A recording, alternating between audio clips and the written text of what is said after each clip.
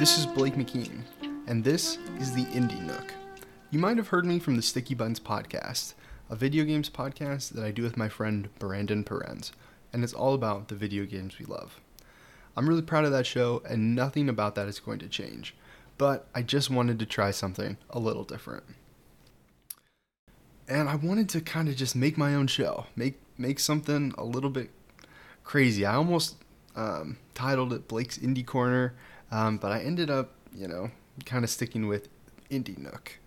And I don't know, kind of just the vibe that I kind of want to go for is just like, I don't know, what you would hear about in like the corner of a coffee shop, or like what somebody in like the nook of a bookstore is reading, or something like that.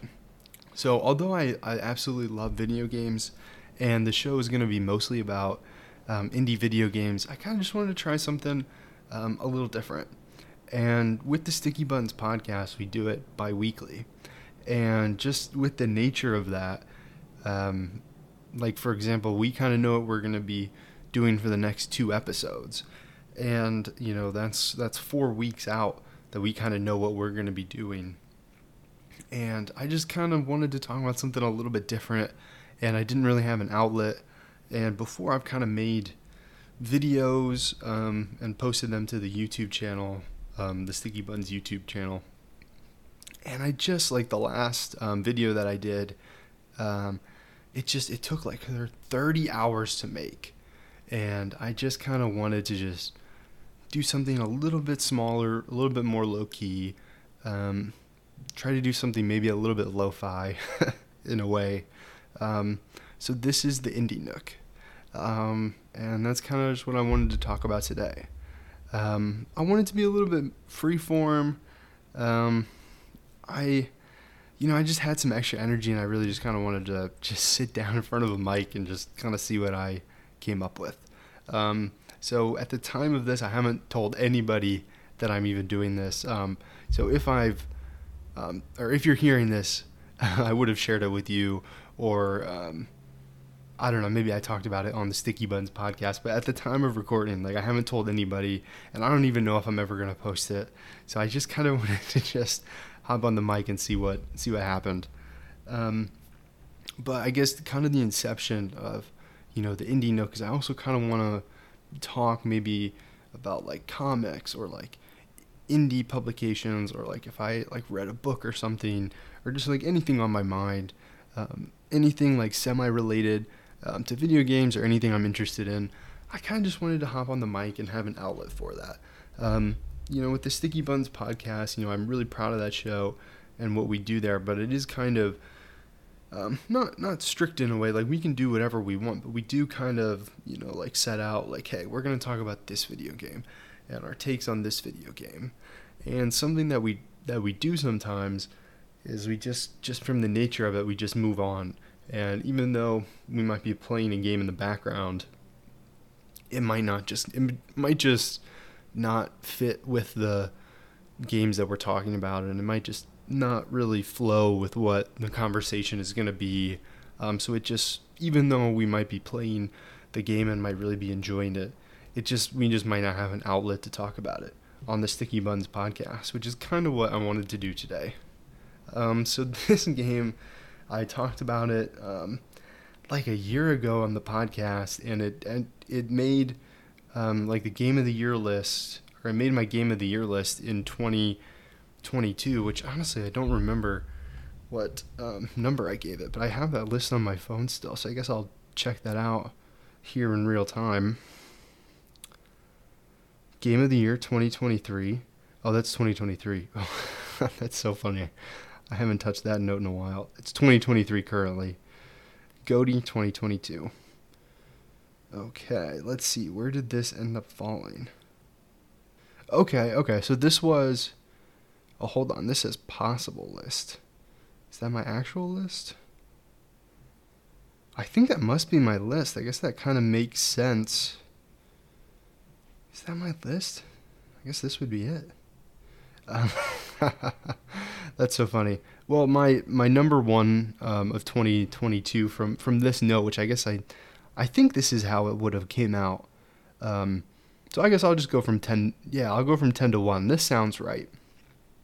So 10 I had Fortnite, 9 I had Minute, 8 I had Citizen Sleeper, 7 was Brilliant Diamond Shining Pearl, 6 was Eastward, 5 was Pokemon Heart Gold, 4 was Guardians of the Galaxy, 3 was Stray, 2 was Breath of the Wild, and 1 was Ollie Ollie World.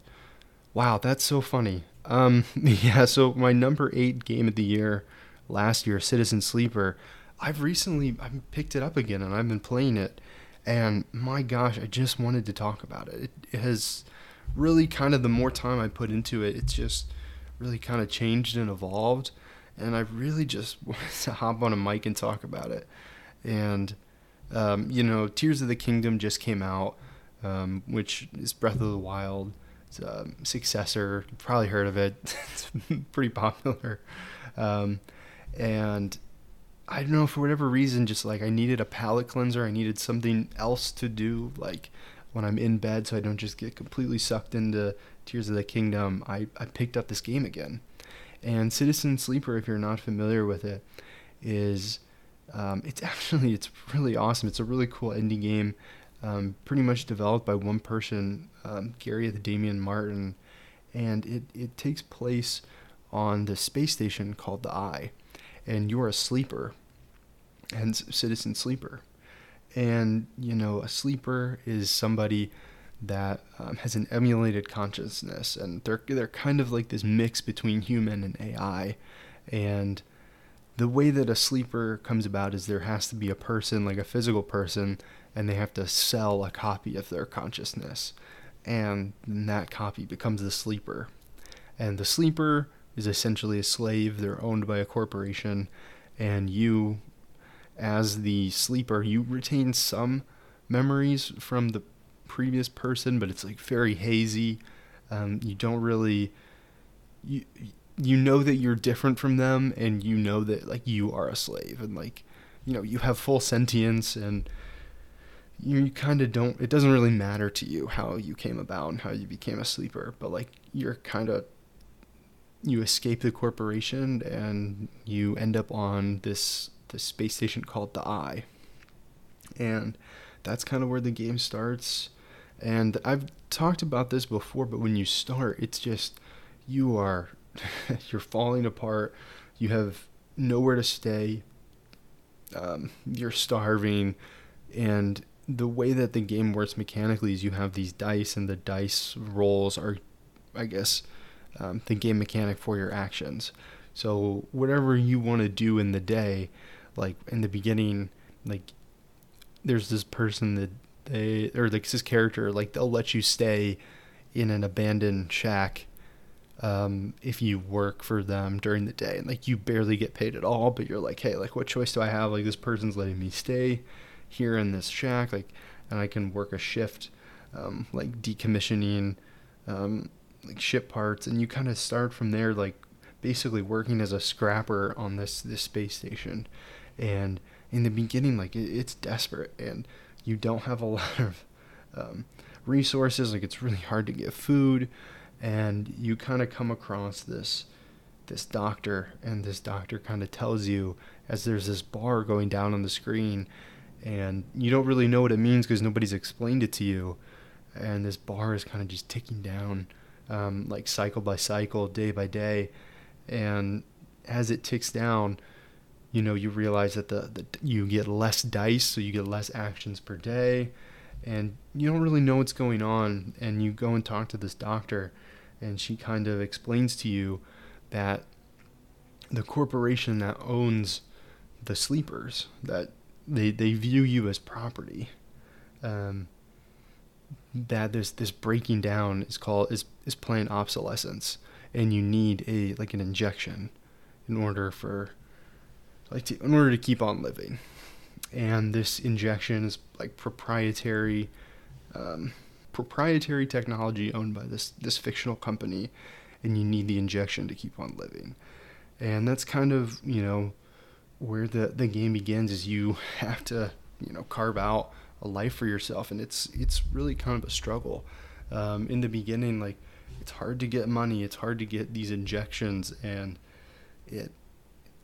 it's really it's kind of a desperate place, and as you kind of progress further and you kind of find um, I guess the citizenship and community in a way as you kind of meet more people and learn more about this environment. And you are, because you're your property, you're in the beginning you're being hunted by a bounty hunter, and that's kind of one of the first quest lines that you're confronted with and you have to get out of. And I talked about that a little bit on the Sticky Buns podcast and my experience there, and that really rocked me. I was very shocked by how it made me feel and like the choices that I was presented with. And I mean, I did talk about that before, so that's not really what this is about. But just like the bounty hunter quest line and how that ends is kind of where I left the game. Like after I had kind of finished that, I kind of was like, okay, wow, like that was crazy. Like I can take a step away from this and play other things. And I think that like if you're somebody that has a fascination with video games, like you kind of just play things or you want to just experience different ones. So sometimes you fall away from games that maybe you were really enjoying, and for me that's what happened with Citizen Sleeper. So I'm very happy that I picked it back up, and since I picked it back up, this game has just like tripled in size, and the scope of it has just really kind of made itself clear to me, and I'm just like so blown away by this, and I just needed to talk about it. And I also, I guess with Tears of the Kingdom, I got into OLED Switch, and this game visually is just very striking on the OLED, and I really like it. I think the art is really incredible. So I guess the way that it's kind of presented to you, it's almost kind of like a board game, and you have this like environment that you can kind of the environment is the space station, the eye, and you can kind of zoom over it and go to different locations in a very isometric view. And as you encounter different characters, like they'll have like a character bio, and it'll kind of like pop up, and it'll be a beautiful artistic rendering of that person. Like the artist for Citizen Sleeper, like they just did some incredible art. And then it's like some of the best writing by Gareth Damian Martin. Gosh, like it's just incredible, and it really just makes you feel so immersed in the story. And it's some of the best writing I've ever seen, like period. And it really has had an impact on me, and I just think it's incredible. But since I've been playing it more, like I said in the beginning, it's very challenging, and it really just kind of all opens up, and it's just so, it's just awesome. I mean, obviously this game has like the highest recommendation from me, but I guess I just missed parts of it, and I don't know if maybe I just missed it, or maybe like me picking it back up, I was able to I don't know, see something that wasn't there before, but I missed this whole portion of the game. And it's like hacking, and I think that is just so cool. So the way that it works visually is you have this isometric view of the space station, and if you hit X, it takes you to a whole new view, and it's kind of like misty, and you can see different like points on the space station, but it's kind of like in a fog. It's opaque, and as you can click on the different, I guess like icons, like the different like points of interest in this opaque version of the world. And if you have like a lower dice, like a 1 or a 2, generally, I mean they can be any number, but the majority of the time they're 1s and 2s. You can input that 1 or 2 dice, and it'll it's like out of 6, so it's basically a D6 dice, and it'll give you access to this resource called information. And it's a whole part of the game. Like there's some people that they need information and data in order to progress certain quest lines, and I just like had just missed all of this. So I wasn't able to get very far without knowing that hacking existed. And it really changed the game, because like for example, if I had a 1 or a 2 for pretty much the whole time I was playing the game, I would use it to there's this place, it's like a a food restaurant where you can like do a shift and you'll get paid in food. And if you have like it's the bar that shows like your condition, and that is like do you need like another injection of your stabilizer, like that's one bar, and there's another bar that's like your energy bar, and you need to refill that every cycle with food in order for you to get better dice. So for example, if you have like a full health bar, you're going to have some 5s and 6s, which give you a higher probability of, rolling a 5 or a 6, because it's pretty much predetermined. So I mean, when you start the day, it gives you a whole new set of dice. And like if you're starving, for example, it'll only give you like 2s, 3s, and 1s. And if you have, full health, it'll give you higher probability dice. Now that doesn't mean that if you have a 6, you can still get a negative outcome, but it's more likely that you'll get the positive one. And this hacking just completely changed the game, because it allowed me, when I had like 1s and 2s, instead of it just being like a waste, I would use it for hacking, which allowed me to I guess, progress the game a lot more. And there's a character named Fang, and they kind of say to you, hey, sleeper, like, you have a tracker. Like, that's how the bounty hunters were able to track you, is you have this tracker, and I can get rid of it for you, but you need to help me with something that I'm doing.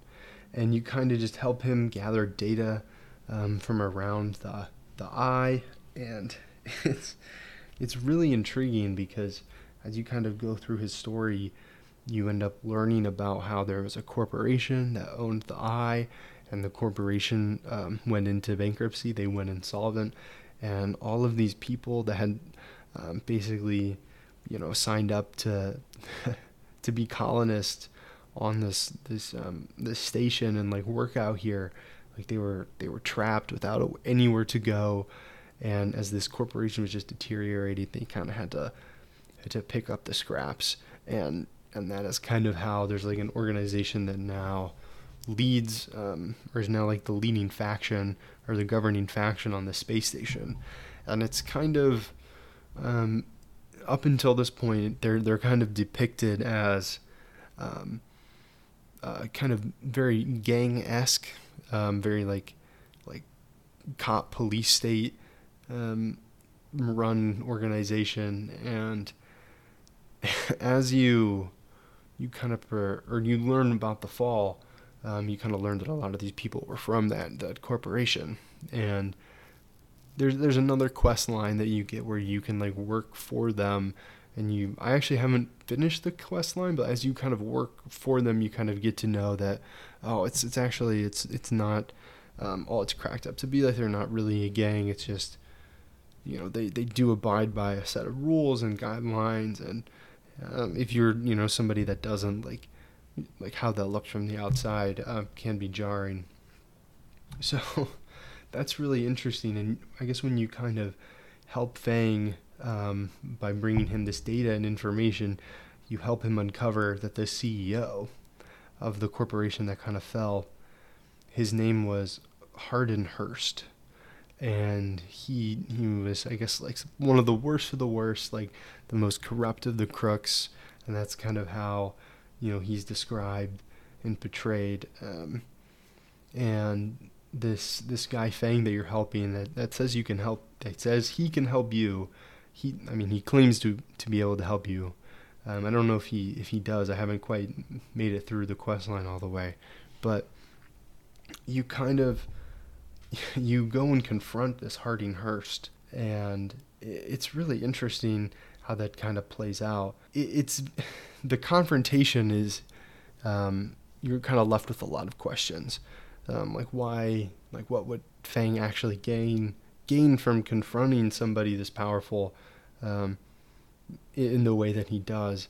And it's very interesting to say, like, oh, like this was, like, he kind of tells you, he's like, hey, sorry, like this was a strategic move. Like, I'm actually tracking him.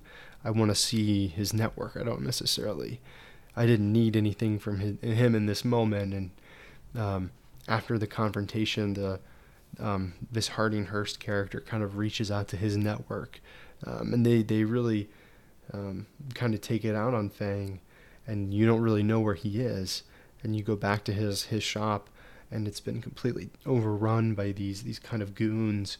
And it's interesting because, as I kind of said, the corporation fell apart, so these are just normal people that kind of just like melted into the background of this society.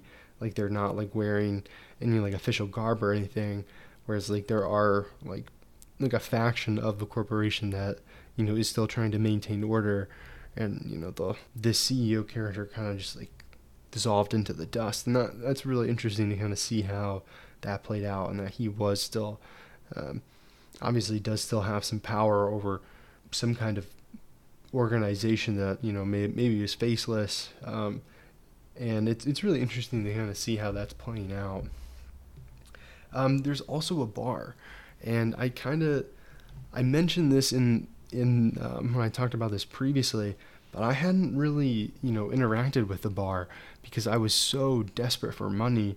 I really needed to use it for food and to use it to buy these stabilizers, that I really didn't have, you know, the money to go to the bar. But as the game progresses, you get more money and you get better and better at playing the game, like cycle over cycle. Like, you do kind of cross this threshold to where you are in a better position. And I went to the bar, and if you go to the bar a certain amount of times, you kind of meet with the bartender, the bar owner, and she kind of says, like, can you even feel anything like when you drink this? And it's really interesting because you can kind of say like yes or no, and I kind of picked like the ambiguous option where it's like, oh, maybe, like, who's to say? And you know, the bar owner and bartender kind of takes a liking to you, and they offer you, you know, a way that you can like pick up a shift, and you can pick up a shift at the bar, and as you work there, you can gain some money, which kind of helps you out as well. And then after you do that a while, you kind of progress her storyline, and you help her renovate the back of the bar and put like a distillery in there so that they're not just selling alcohol, they can like make their own alcohol. And that's really interesting because that, like, how that helps her out. And you're kind of just like helping her like scraps and bits and pieces that you find throughout the station, from doing other odd jobs. And it's really awesome how it's all connected, but you kind of end up having a very heartwarming and really interesting relationship with this bar owner. And I wish that I had done that a little bit sooner, but it's very interesting because I just didn't feel like I had the resources to like go to a bar in a video game, and I just thought that was kind of cool, and I really enjoyed that quest line. But I guess kind of to bring it back to this Fang character, he kind of helps you, I think he is the introduction to hacking, which is kind of what I had missed. And after you get this data, you know, you can kind of explore this whole opaque version of the eye, which I think I'm interpreting it as like the network of the eye. And like when you press Y, you enter into like the network where programs are, kind of like the wireless network of the eye. And you come across this vending machine. And well, I guess I'll back up. Before you meet this vending machine, you're confronted by this program called the Hunter, and you have a couple confrontations with them. They end up like striking you, and you can like strike back, and you can run from them.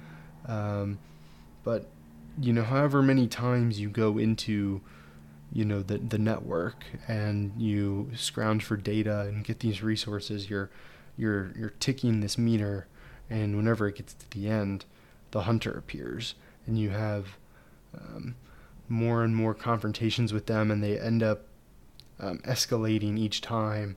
And it's kind of, you kind of come to this realization it's unsustainable, and that this Hunter is gonna get you.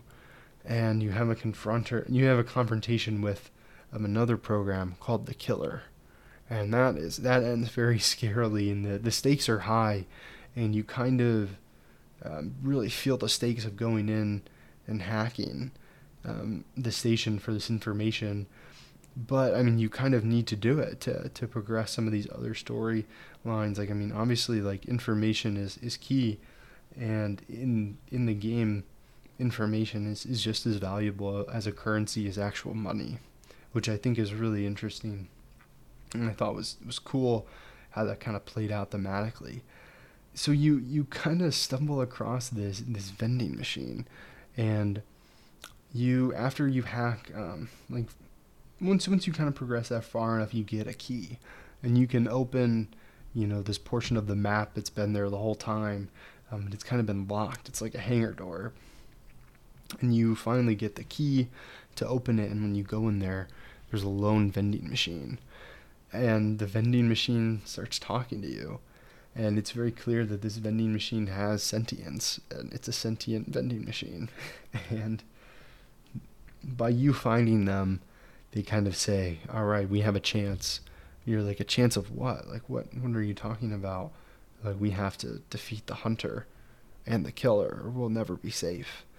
And you kind of realize then, they kind of explain that this eye used to be a safe haven for sentient programs, and that they're actually a program from the original corporation, that they gained sentience after the collapse, and we're harbored here as a safe haven. And because of this hunter and the killer, they're essentially, they're programs from the corporation that were basically meant to wipe out and kill all data, I guess, data and programs associated with the company, because it's seen as the company's property.